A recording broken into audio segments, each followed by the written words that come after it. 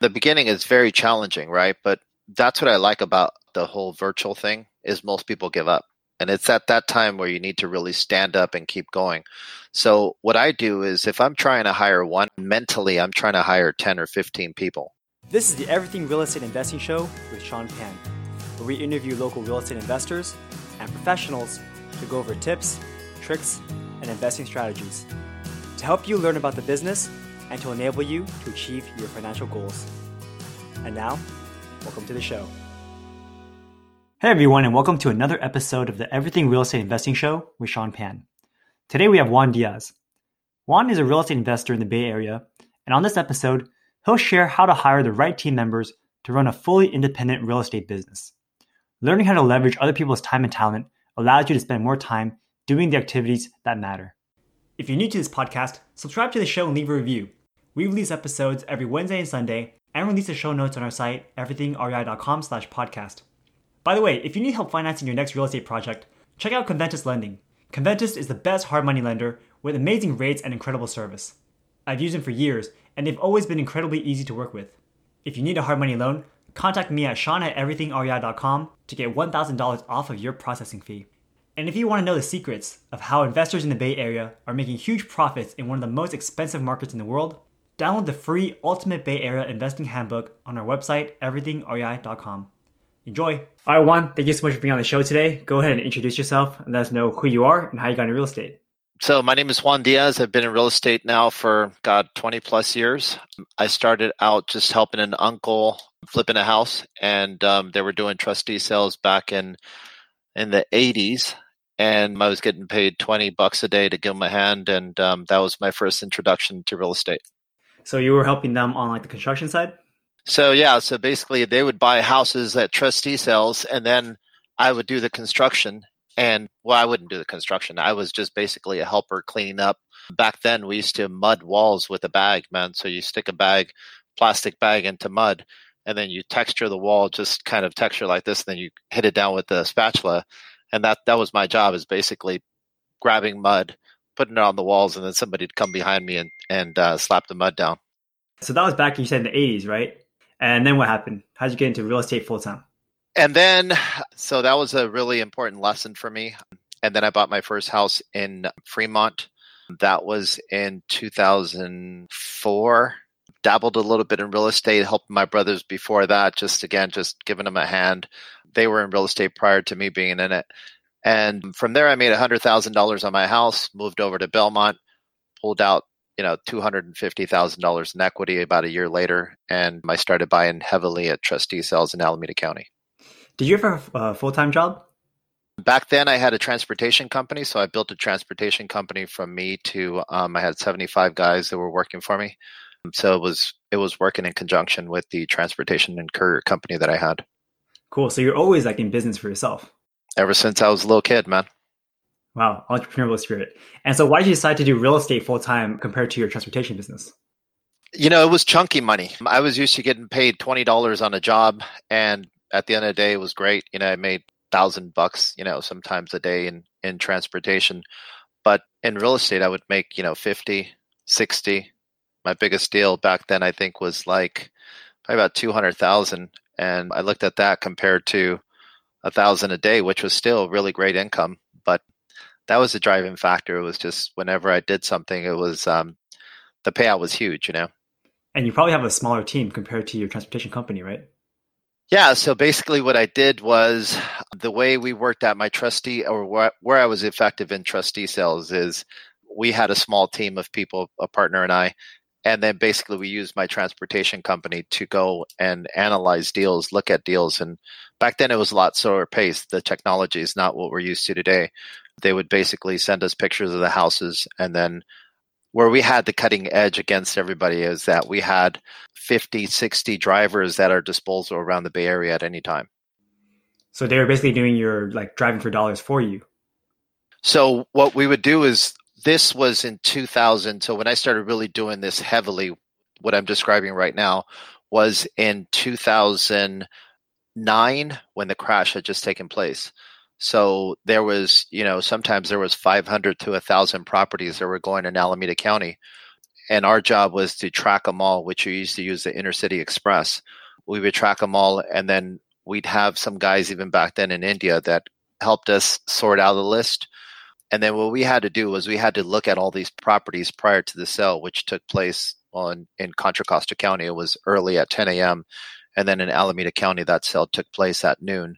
So what you had to do is you had to go out, look at all these properties, research the title, and then be ready to bid and buy.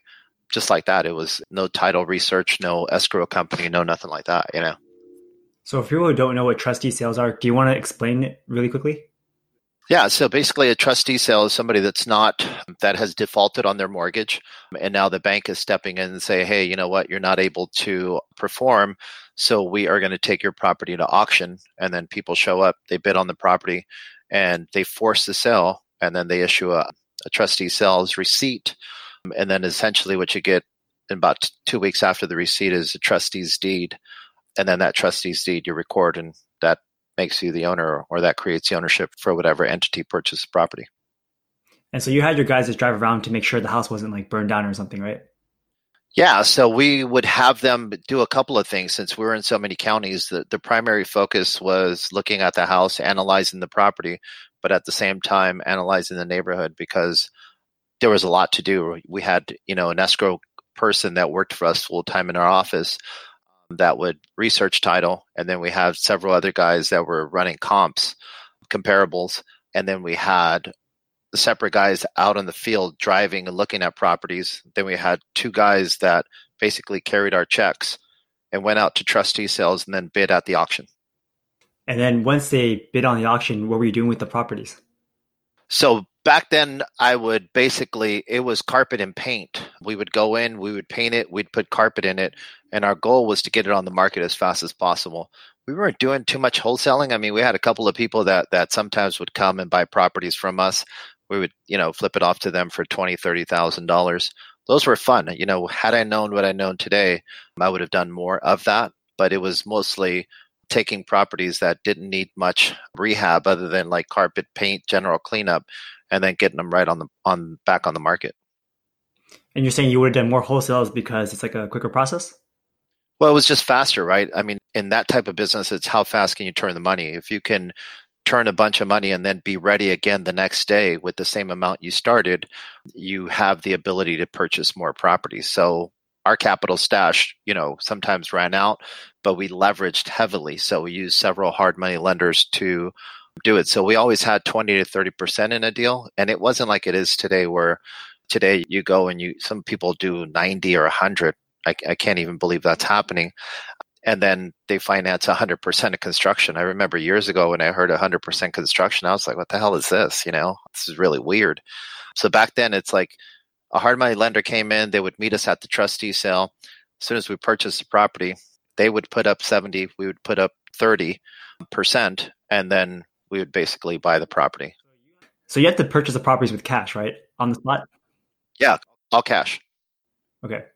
So basically, a lot of the times what we would do, and a lot of people would do this, is that if we found somebody that would want to buy it, let's say we purchased the property at 1:00, by 4:00, we had either all of our money back or we had 30% back. We'd call the lender and say, hey, XYZ is going to take this property. When you get the receipt, is it okay? Since we were buying it pennies on the dollar, the lender didn't really care. I mean, there was so much equity in the deals. So what we would do at times is basically tell the lender, hey, I've got Jack. He's going to be taking the property. And he'd say, okay, he's got 30%. Yeah, he's going to give me my 30% back. Here's his information. Deed the property to him. We'd call the trustee and basically say, hey, we're changing ownership and whatnot. And then the ownership would go back to him.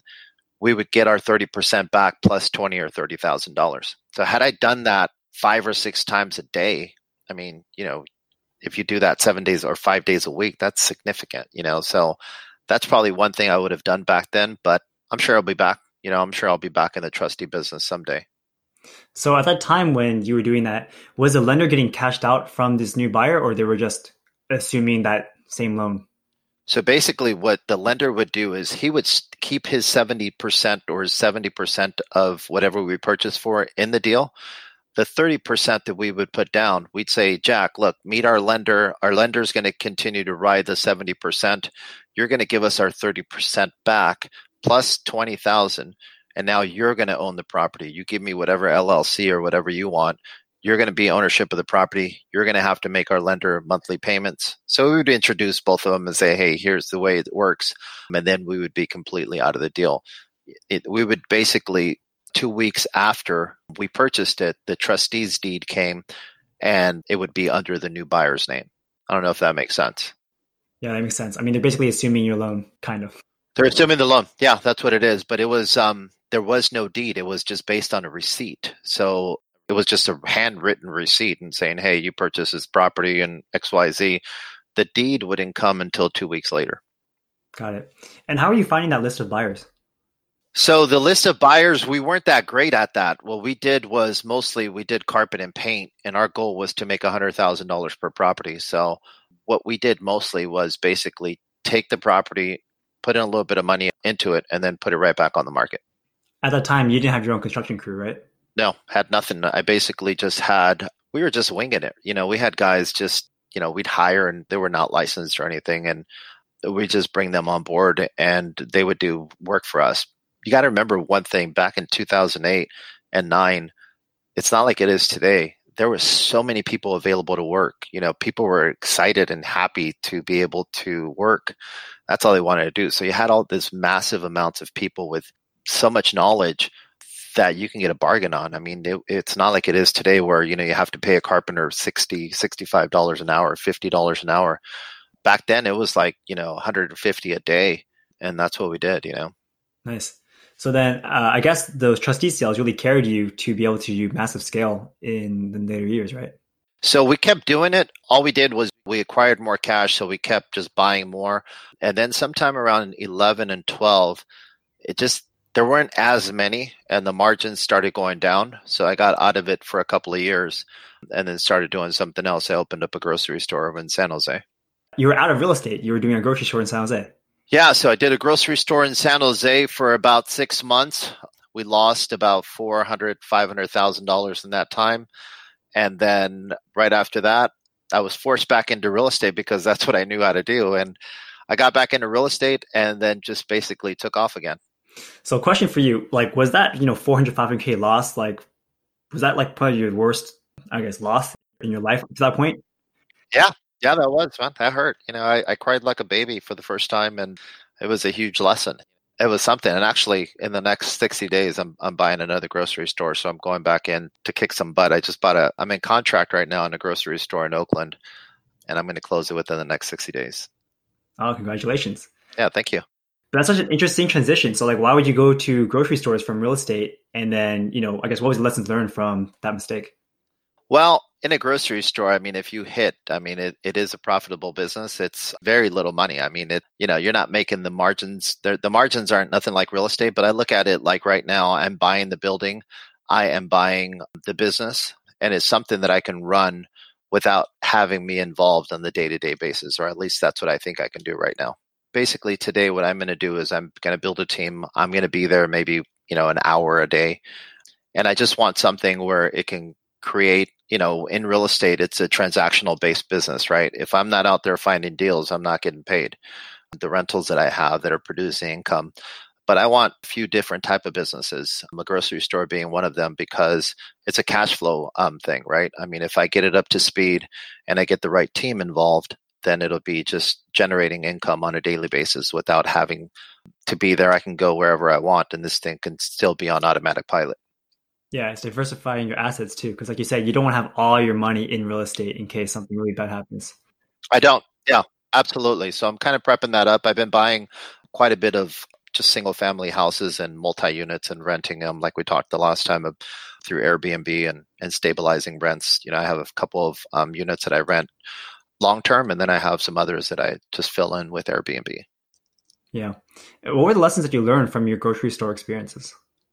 From my grocery store experience, I was just talking to my son about this morning. And one of the real big lessons that I learned since I was in real estate, I wanted it to be beautiful. So I looked at it from a standpoint of having a really nice grocery store, which we did a good job on it. We spent probably about $300,000 just in improvements. So this time around, what I'm doing is I'm not really spending anything in improvements. I'm making it pay for itself versus me investing a whole bunch of money in and then expecting to get paid back. So what I'm doing with this place, I'm basically just taking over. I'm going to paint it. I'm going to work on it slightly. And then I am going to basically just have it producing income and build a team around it. So lesson learned for me is definitely, I spent too much money the first time around just on construction. My employee cost was astronomical. I wanted everything perfect, and it winded up costing me a lot of money. Honestly, that sounds like some of my flip projects where I wanted to make it too I want to make it too nice, when in reality, you don't need that nice for this area. Yeah. Right. We have the same issues of rehabs, right? Yeah, absolutely. With a flip, it's really, it's hard to let go, especially if you're a perfectionist. It's never ready, right? But essentially, you just got to get the freaking thing on the market. I run into this problem a lot where I'm constantly nitpicking at something. So what I do with flips like this is I get heavily involved the last 2 days.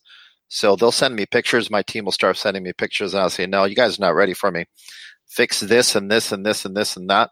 And then as soon as I see that it's acceptable, then I go in and I really start creating a punch list, and I basically just get them out of there. I start creating an exit out. And a lot of this stuff is sometimes really easy, right? It's like, what's all this shit over here? Oh, that's all paint and tools and all. Okay, do we need this? Well, why do we need shovels if landscaping's done? We got 20 shovels. The easy way is just to start clearing the shit out and get everything out.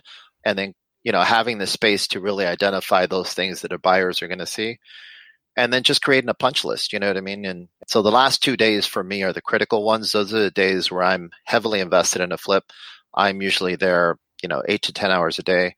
And my goal is just to get these guys out. Mm-hmm. So let's talk about you coming back from your grocery store experience. So you take a big loss and now you're going back into real estate. Did you have finances still to go in, or did you have to start partnering with other people because of that huge loss? So all I had was my reputation, and I had $80,000 left.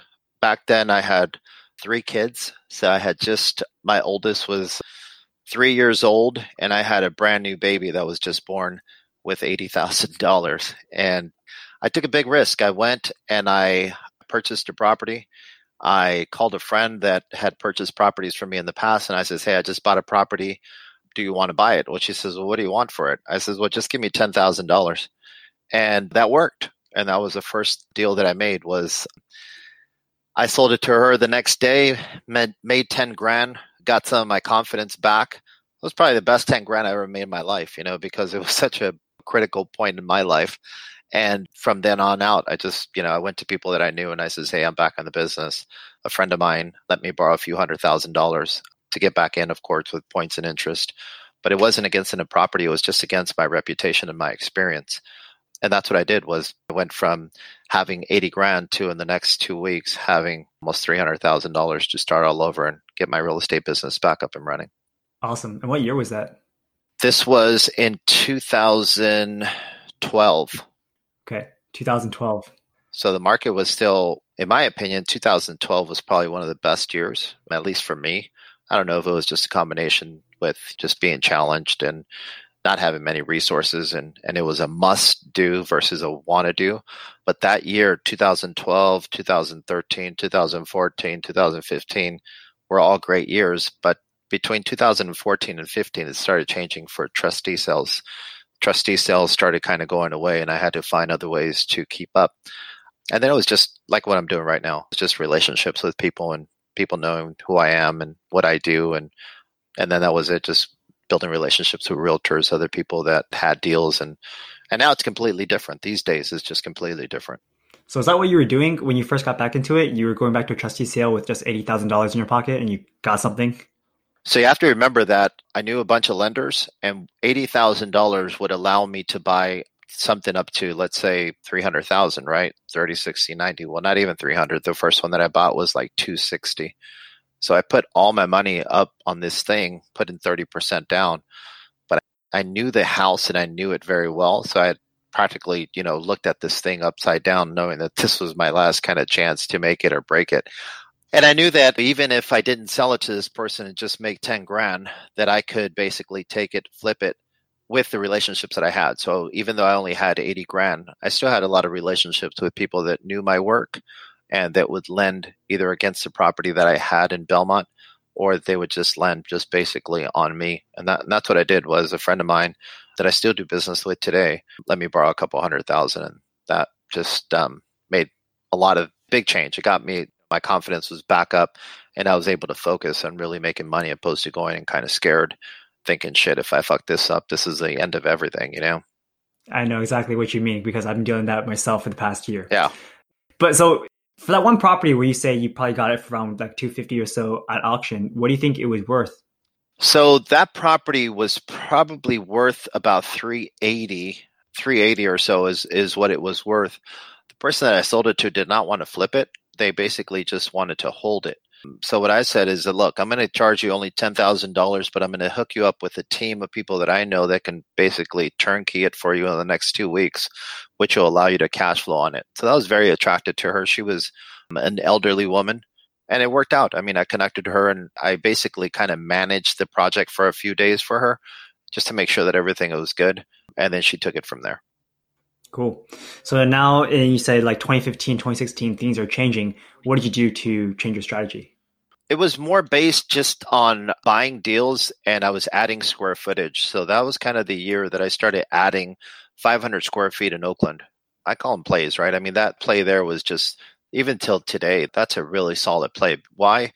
Because you can get through the building department in 2 to 3 weeks, and you can have your job card and ready to build and add 500 square feet. So what I did back then was I was looking for smaller houses, 800, 1,000 square feet.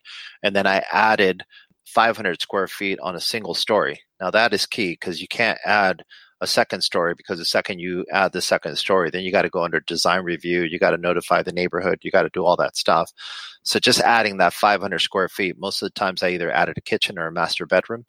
And that right there was just dynamite. I mean, I did that for many years. And on most flips, I was doing 60, 70, 80, 100, 150 per transaction. Yeah. I think a lot of people that I know also want to do that strategy where they're putting in maybe like 400 or 500 square feet as additions. Because like you said, if it's not too big, then you don't have to go through like design review and stuff like that. It's like an over-the-counter permit. Yeah. But we usually do it in the South Bay, where South Bay, it's like maybe $1,000 per square foot. In Oakland, is it still, it's not $1,000 per square foot, right? You're probably only getting like 500 or so. So in Oakland, depending on where you're at, if you're in West Oakland, I did this a lot in West Oakland, and I have a new house that's coming out on the market in the next week and a half. It's at 1036 Wood Street. I built this thing ground up construction. And for me, it's always been about design. It's always been about really bringing something to the market that's different, not traditional, like cheap windows and cheap. You can do cheap stuff, but you have to just, there has to be a real sense of design. So that's where I really stood out. But in West Oakland right now, you can probably get up to 700, 750 a foot. So it is better. Like I'm doing a big one right now in Palo Alto. That is a large deal. We bought this house for $2.3 million. We're adding 2,100 square feet, and the price per square foot here is $1,400. Wow. Congratulations. Thank you. And are you using your own construction crew to do this? Yeah. So then how do you budget on like $1 per square foot basis for additions? So my cost per square foot right now is probably running about $250 to $300 a foot. So yeah, you're making another 200 or so, or even 500 in West Oakland even, right? It's totally worth it. Oh yeah. Yeah, absolutely. Yeah. So for me, it works. And the reason that I like West Oakland is because if you're in the South Bay or if you're in Palo Alto, like this deal in Palo Alto, not that I would trade it. I mean, this is a solid deal. I could split that money 4 or 5 different times in Oakland, where somebody else that's just putting all their eggs into one basket, maybe they have more money. They have to go in and put $1 million plus in a deal, where I can put $1 million plus and split it 3 or 4 times in West Oakland. Yeah. And see, that's one of my challenges personally. It's like, do you go with a general contractor and rely on them to do all the work? Or do you take on the general contractor mantle yourself and hire all the work? You hire all the work and you create your own team. When did you start creating your own team instead of just getting some random person to do all the work for you? So I became a licensed contractor by force, not because I wanted to become a licensed contractor. I was working on a project and the CSLB, the Labor Board, Unemployment Office, and OSHA, They all showed up like a task force. Like if I was like a drug dealer or something, they're like, hey, and I'm like, shit, who the hell are you guys? And they're like, oh, we're here, nobody move type situation. And they basically came and said, what's going on here? We got some calls, and they said that you guys are doing some really crazy stuff here. So they say, who's the licensed contractor? I says, well, there's no licensed contractor because this is my house. I'm working on it. Well, they said, well, where's the workers' comp for all these guys? They're all independent contractors. I'm W-9 and all of them.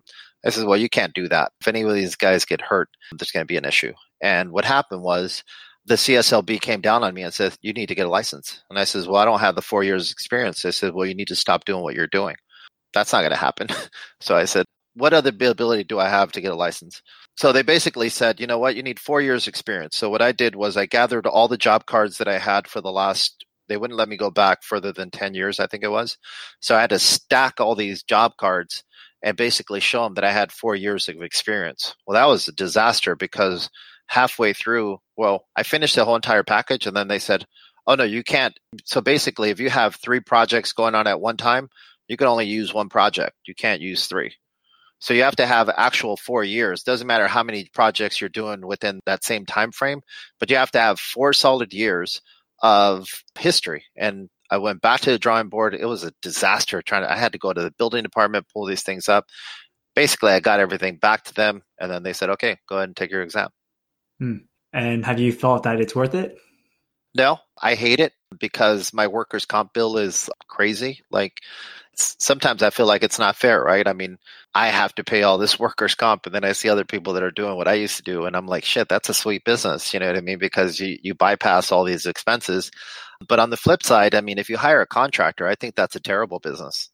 And why is that? Well, you don't have any control, right? The contractor has all the control. He's going to show up when he wants. He's going to basically take money from you to possibly catch up on 2 other things that he has going on. He's going to take your money and he's going to go fix it. Now, I'm speaking on a general level. Not all contractors do this. This is just my personal experience. He's going to take my money. He's going to go finish 2 other jobs that he had that he didn't finish off on the money that he already spent. Then he's going to start bitching and complaining on my job. I'm going to be bitching and complaining because he's not around. And then he's going to create a bunch of change of work orders to basically try to create a solution to all of these problems that he created. I see. So right now you are a general contractor and you're hiring out your own team. So let's talk about that. How are you finding people to work with you? So what I do is I basically get one guy that is experienced, and then I get a bunch of other guys that are not experienced. Okay. And how are you finding these people? Right now I use several sites. Like I think there's one that is Indeed. We use several sites. I don't know what those sites are. My people in the Philippines are doing all that for me. They basically sort through a bunch of people and say, hey, we went through 50 or 75. What I do is I have them call them at least twice.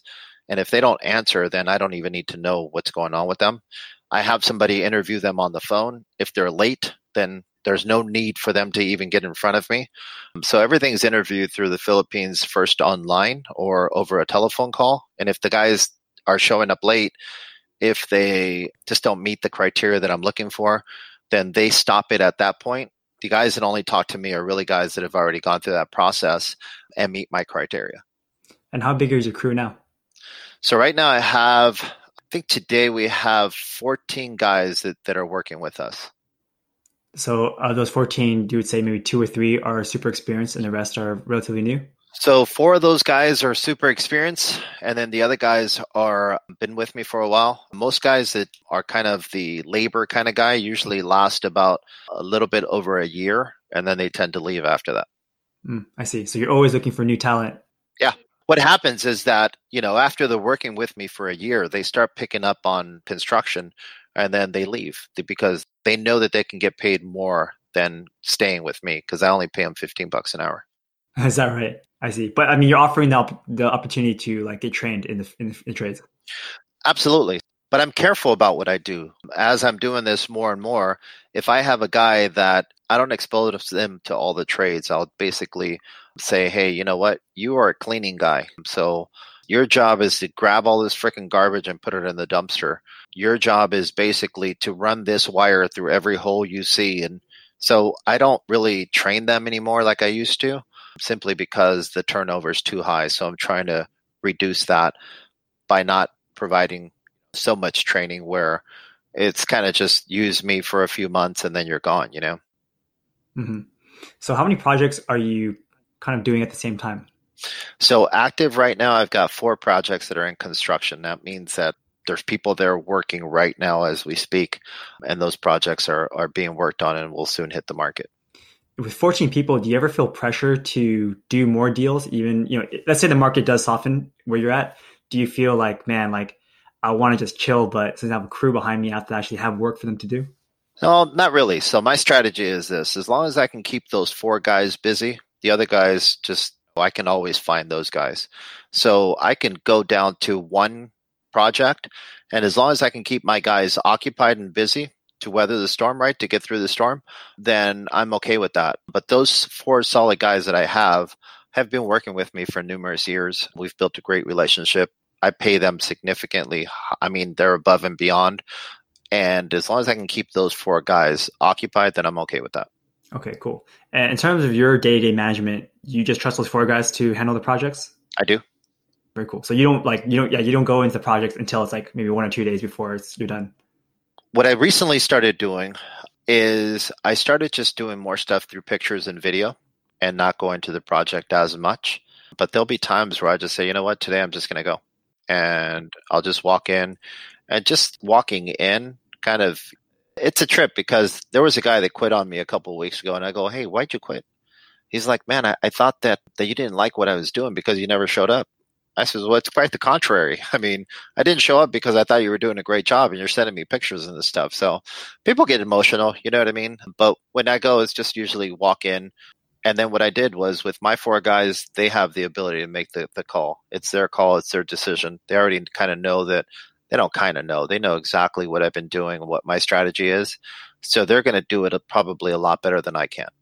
And what about for design choices? Are you sending them pictures like, I want this to look like this? Yeah, so design choice, what I found the most cost-effective way to do it, this is not fair to say. What I do right now is I use Pinterest.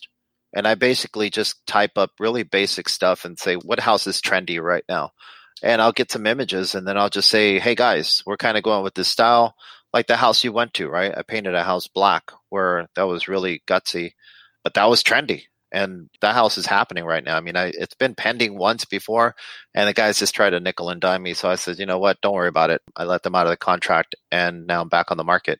But that's what I do. I use that, and then I basically just send it to my guys through email, and I says, hey, we want it to look like this, and then they take it from there.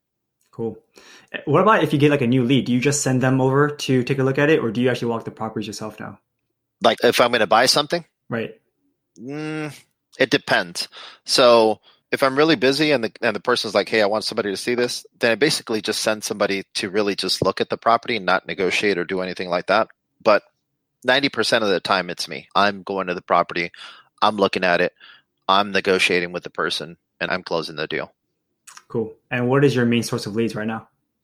So right now, what I just started doing brand new, which is really working out tremendously, is texting. So like text message blasting, right?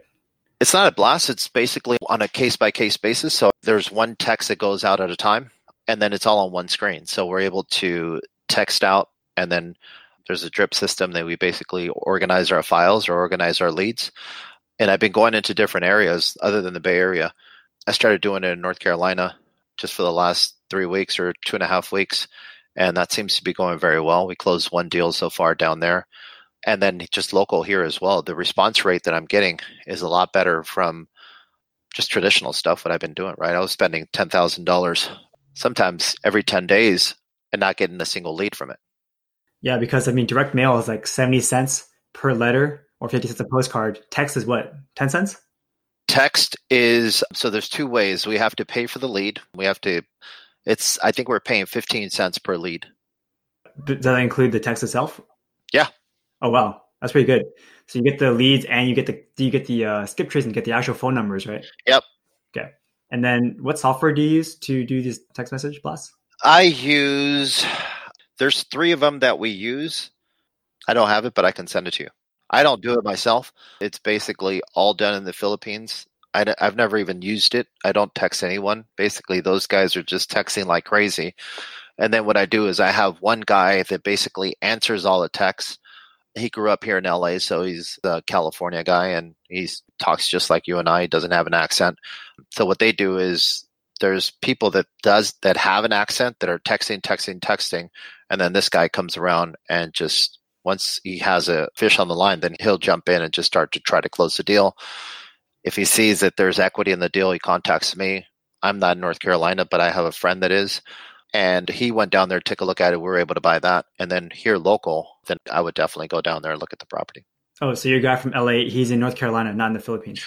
No, my guy from LA was born and raised in LA. He was divorced. He got separated and he decided to go to Manila. Now he's in Manila. He's been there for the last 4 years. So I think that's one real critical thing for me that I was able to find this guy, because a lot of people in the Philippines, they could only get it to a certain point. And then if the prospect on the line kind of feels like, what the hell is this? Just the accent's too strong or some indication, they just don't take it that serious, Exactly. Yeah, I know what you mean. Well, that's really cool. So you have a system in place. And how many people are actually texting at the same time? So right now we have 6 different subscriptions with like 3 different companies. So there's 6 people texting at all times. So do you expect your guy who's on the phone to be kind of like awake during the US hours? I expect him. That's the only time he's working. I mean, there's nobody working during the off hours. The best time to text is between, I think it's 7 and 7 to, or 6 to, it's early morning, it's in the afternoon, and it's in the evening. We only text Monday through Saturday. We don't text anybody on Sunday. And then people usually get the text and they either call that number or they text right back, right? And then that's when it goes to his number? So as I was looking at this text thing, right, I thought of myself and I said, how are people reaching me? Because I'm on the defensive, right? Anybody tries to reach me, I'm like, I don't take anybody's phone call. I rarely answer my phone unless I know who it is. But what I do get all the time is I get texts. You get texts as well, right? Yep. Like I get texts about, I'm not going to exaggerate, anywhere from 1 to 3 times a day about business loans. Hey, you know what? We want to give you a business loan. And all this stuff is done with text. Well, I look at a lot of the texts, right? So somebody texts you something, you look at it. You may not respond to it, but you look at it. And that's what we want is when we're prospecting, we want people to look at it. I mean, that's why we send goofy postcards or we send things or people, write handwritten letters because the response rate is a lot greater. And that's what text, I think, is offering right now is basically that ability to have people look at it. Right. I mean, yeah, you get a text, it's almost 99% chance that they're going to open it at least. Yeah, you're going to see it. We're so addicted to our phone, right? I mean, I carry my phone everywhere. It charges at night. As soon as I get up, the first thing I do is I grab my phone. I get my headset on. I listen to motivational stuff, but I always have my phone with me. It's just one thing that I always do. I mean, it's here with me right now. And I think most people are the same, right? A lot of people are checking their Facebook and doing all this stuff where they're doing it on their phone. So I'm excited, man. I'm excited about moving forward and mass texting. I wish I could have 20 people texting at the same time, Mm-hmm. And why do you choose North Carolina? Because the margins are really huge. So the margins out there, I went to an event a couple of weeks ago, a boardroom over in Las Vegas, and I just met a bunch of people that got up on stage and they're like, hey, this is what I do. And everybody would get up and basically the way it works is you get up there and you say, my name is Juan Diaz, this is what I do. Here's my slideshow. Here's what's going on. Here's all the things I do. And then you have everybody in the crowd saying, well, why aren't you doing this? And why aren't you doing that? Why don't you apply this? So they're basically criticizing you. They put you in a hot seat.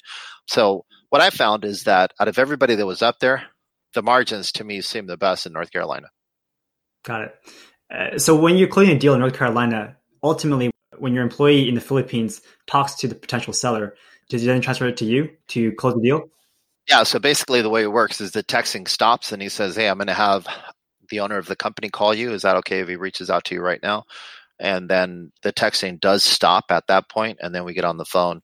I try to connect with them as much as I can. And then if I can be as short as possible and say, hey, why don't I just come by? I want to take a look at the property. Is that okay? When can I come by? Versus I don't try to negotiate over the phone unless, like even in North Carolina, I have my friend go out and like he closed the deal there on the spot. So basically it's just kind of a, hey, how are you? What's a good time? I'm in the area next week, or I wouldn't say next week. I'm in the area today or tomorrow. Can I take a look at the property? And I always like to do it face to face versus doing it on the phone. Makes sense. And then once you close on the property, is the strategy to wholesale in North Carolina, or are you trying to flip there as well? So right now I am desperately trying to just wholesale a lot of the deals that I have. Whatever I can make, if I can, I'm not going to like not continue to flip houses, but I really want to incorporate heavily on wholesaling more deals and actually spending too much time there. And how are you going to get your buyers list in North Carolina? So what we did, we went on to, what's that website called? Home something? What is a website out there that's everybody's using it where it has a buyer's list, a bunch of wholesalers that are on there. I don't know what the name is, but we basically went on there and we downloaded all the buyers that were in a certain area. And then we really started prospecting and reaching out to them. We've tried to go on through social media. We go on through Google. We try to find, or we're building our buyers list, not only in North Carolina, but here local as well. And then what I'm doing here local, which is more unique than I think than the average traditional wholesaler, is I'm providing a little bit of coaching for the person that's doing the job if they want it. Most people do want it because they know what I've done and they've seen my projects. So what I do is I wholesale something to someone. I'll say, hey, this is what I think you should do to the project. Here's the design that you need to go after. It's all written down. It's 3 pages worth of stuff from, what type of hardware to use, where to buy it, what type of paint to use, what type of carpet to use, all those things. And I'm basically turning over something on what I would do. This is how I would flip this house. And if you want it, here it is. Go ahead and take it. If not, do it the way you want, Yeah, that's very helpful and definitely makes it more attractive for a buyer to purchase your property. Yeah, especially somebody that's starting out, right? If I had somebody that, has flipped over 500 houses and that guy is like, hey, you know what? Here's basically everything that you should do to the home. I'm going to take that. I'm going to utilize it and I'm going to execute it. I may change a little bit, right? It's in everybody's nature not to do every single thing. I may change it, but I'm still going to take over 80% of what he's talking about and go ahead and do it. So for me, it's not that big of a deal. I mean, I already have all the stuff documented. I could just say, hey, you know what? Here it is. Here's what I do. I spend maybe an hour more with somebody and then that's it. I don't go, hey, you know what? Call me if you have any challenges or make sure to reach out to me and send me the picture of the house once it's painted. I don't do any of that. I basically just spend a little bit of time with them at the property and say, hey, this is what you do. Record it, videotape it, do whatever you got to do because once I'm gone, that's it. I'm leaving. I'm not going to, and I make it very clear that I'm not going to babysit them through the entire process. So how big is your team in the Philippines right now? So the team in the Philippines is pretty much ran by Alan. And Alan is basically runs anywhere from 15 to 20 people, So Alan is a guy from Los Angeles, right? Yeah. Got it. But his team is mostly consistent of people who are texting people on a mass scale. And what else are they doing? So right now, what I did was in the last week, we have basically taken all of the accounting and we've moved it to Pakistan. So I have somebody in Pakistan that has been working with me for the last 4.5, 5 years doing my accounting. So we've moved all that over to Pakistan. And now the Philippines is just day-to-day operations, doing phone sales at Home Depot, sourcing materials, getting appliances, talking to realtors, controlling my files. And then the rest of that, what I just mentioned, is all just acquisitions. Okay, very nice. Yeah, because I'm actually thinking about doing something similar in the next year, building a team and actually taking action, because I know that if I am the one doing it, then at some point I might stop, right? But if you have a team, you have a system running in operation, then it'll keep going, right? Absolutely. So, I mean, the beginning is very challenging, right? But that's what I like about the whole virtual thing is most people give up. And it's at that time where you need to really stand up and keep going. So what I do is if I'm trying to hire one, I think I told you this the last time we met, mentally, I'm trying to hire 10 or 15 people because out of those 10 and 15 people, 13 or 14 of them are going to be full of shit. Mm-hmm. Yeah. I mean, I have a job post right now for like all my other content. And I get like 70 people hitting me up, right? So I just send them all those tests. And then all the people that like message me back, I only pick maybe 1 or 2. But ultimately, you have a list of 10. I mean, I don't send anybody a test. My first test is, can you be somewhere on time? So, hey, you know what? I'm not available today. Can we talk in 2 hours? Make sure to call me at 11 o'clock PST. If they can't do that, then they're out. Because I don't want to spend too much time, right? I just say, hey, you know what? And I don't even do this. I just taught somebody how to do it. And what I do is I go on there and I says, hey, can you start working right now? And they'll say, oh, no, I can't. I got, then I don't want that. I only want the people that can start working right now. So my first question to them is, can you start working right now? I want to hire you. Oh, yeah, I can start right now. So I go ahead and hire them. And then as soon as I hire them, I say, okay, do this easy task. See how long it's going to take you. And then they basically come back to me. And if I'm watching them, I have somebody watching them on the screen. If the guy's like, you know what, this guy's not working out, I just say, you know what, I don't even talk to the guy. Call it ruthless, call it whatever you want. I just turn them off on Upwork, and that's it. We're done. We're on to the next one. Got it. So is Upwork your favorite website to hire help? So what I do is I use Online Jobs PH for sourcing, and then I bring them onto Upwork. Is there a reason for that? Yeah, so Online Jobs PH is strictly in the Philippines, and they have massive amounts of people. So if I were to put some post out right now, I would get hit like with 50 or 100 people. And then they don't have a platform like Upwork, so I use the Upwork platform because it controls my billing, and it just has a lot of neater tools that I need in order to run the business. Got it. Yes, because right now I'm using PayPal, but the problem with PayPal is you have to manually pay them yourself, which can be annoying. And what I think about this is, here's my strategy, is if I ever get audited, everything is in Upwork. It's in one place. I paid Upwork, which is in Mountain View, right down the street from me. That's the company that I'm using to pay these people. I don't know. I mean, for me, that's what I'm going to do. And if I am using PayPal, then I really don't have any way to prove to them that, who the hell did you pay? Well, I paid this guy. I just don't want to get caught in that. And if I get audited or whatever, everything's in Upwork. I can go back as far as I want. I can say, hey, here it is. All my notes are in there. Everything is in there. Yeah, I'm paying Upwork a big fee. Not big, but it's a fee that I pay them. But I think it's great. I mean, I've been audited by EDD numerous times, and I know the way the process works. Oh, no. So what's next for you?